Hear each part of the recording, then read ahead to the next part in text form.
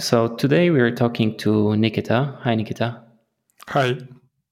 Hi. Nikita is a software engineer working at JetBrains, and he's also producing a lot of open source stuff. So you can check out his Patreon page, and we'll include a link in the show notes. And today's discussion will be about one of the libraries that Nikita wrote, which is RAM.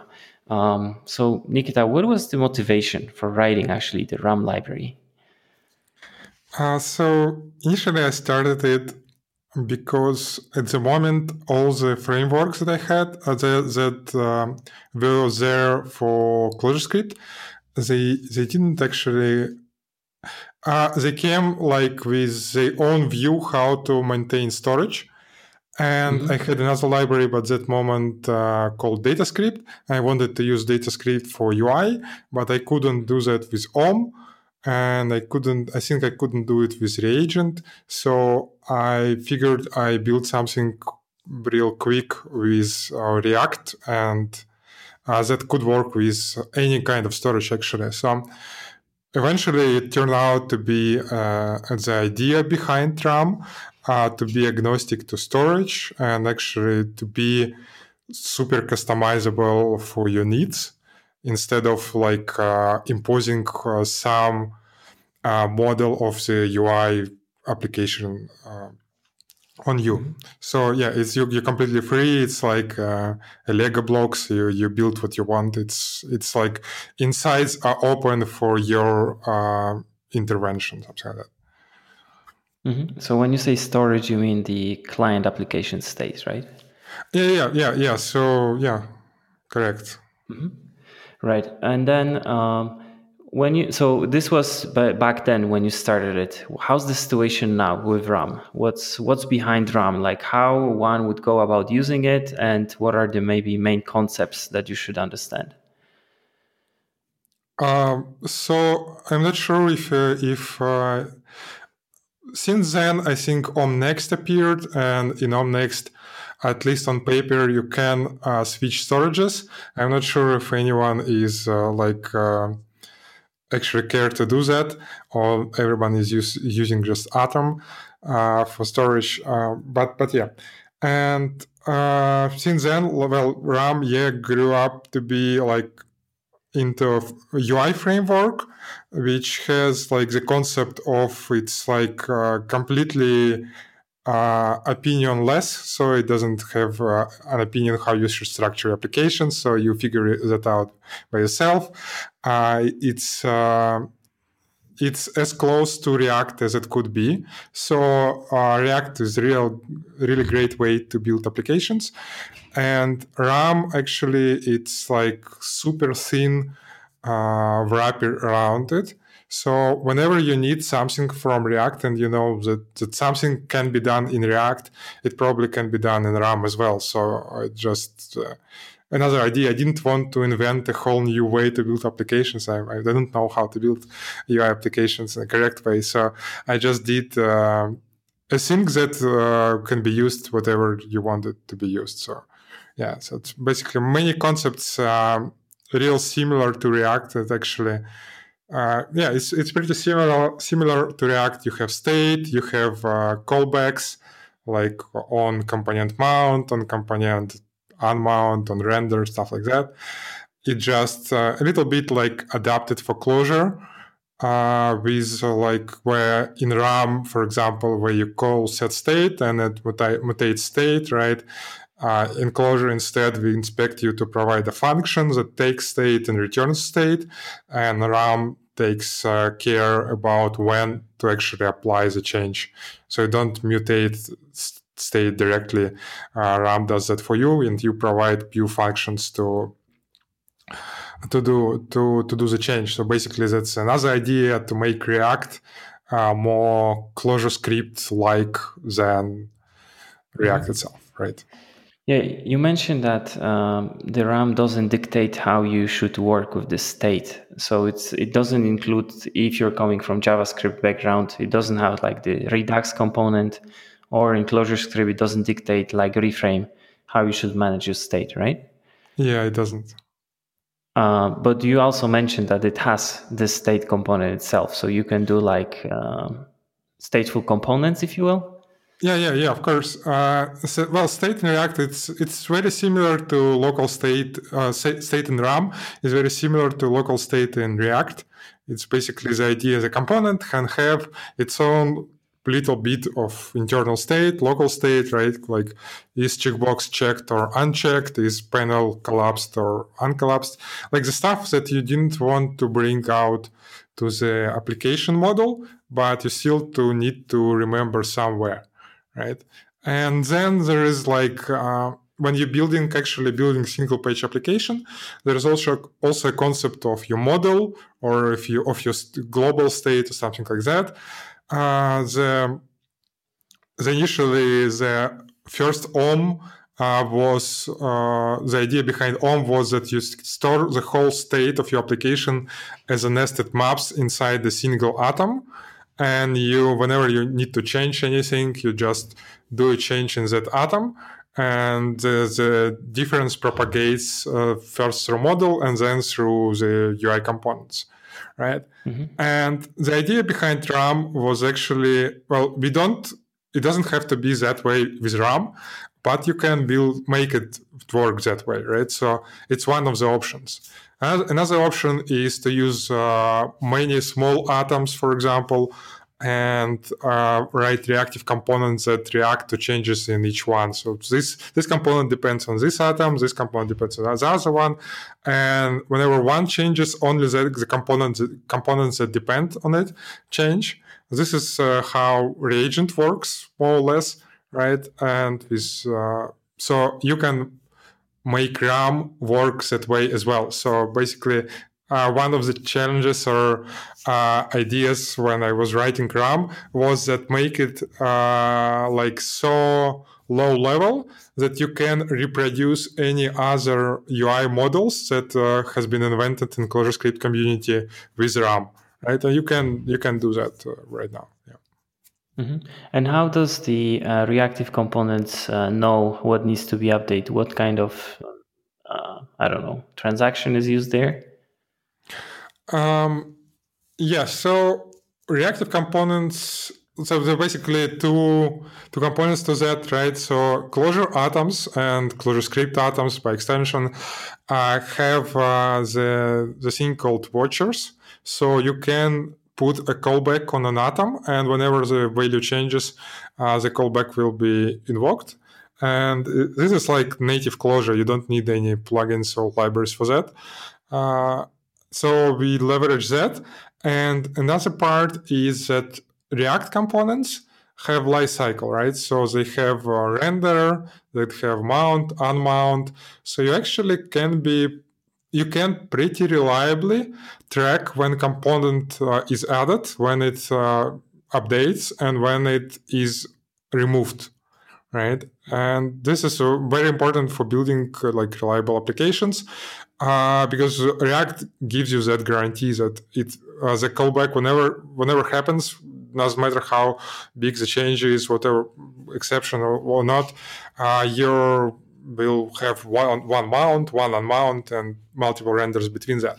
So we track actually. So RAM has a concept of mixins, which basically is kind of middlewares or interceptors sort of structure, functions, right? So to your component, if you're writing component in RAM, you can add some functions that will be invoked during the life cycle of the component. Like, for example, the component is mounting, right? And you can add multiple callbacks to when it is mounted. Each callback can change the component state, and they are all chained together, and the resulting state is what gets stored in the component, right? Mm-hmm. And so basically, reactive part is just a mixin that adds to mount and unmount and render, and and it tracks whenever in render the atom is dereferenced. That means that its value is somehow used, right? And if it's dereferenced, we add a watcher to that atom. If component is unmount, we remove the watcher. So basically, we need that mount and mount thing, and we need to track when the atom is read. So there are two approaches to that. In reagent, they decided to use special type of atoms for that, so they could track when the value is read, and normal closure dereference, right? In RAM, I use normal closure atoms, but special dereference that is written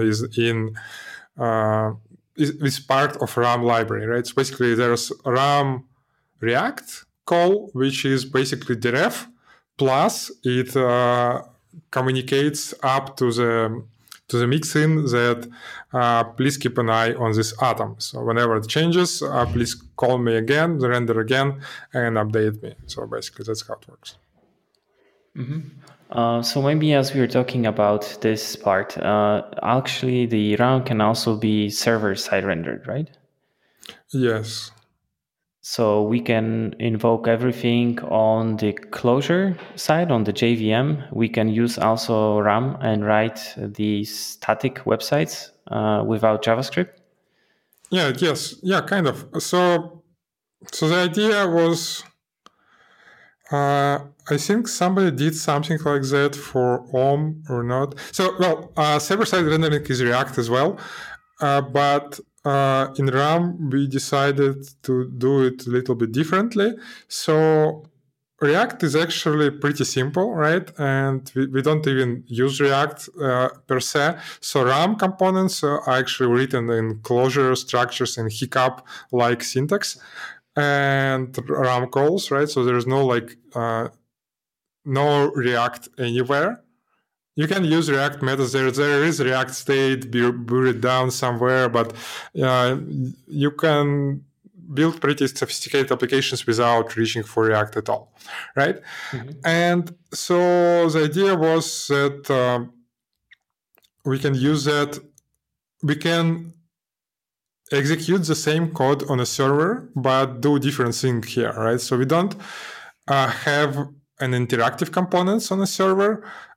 We do one-time rendering, and the resulting HTML we can send to the client, which can be then plugged into live React application. So we try to make the markup exactly as it would be if generated by server-side React, right? So but without React at all. So server-side rendering is completely closure. There is no closure script, no JavaScript, no React.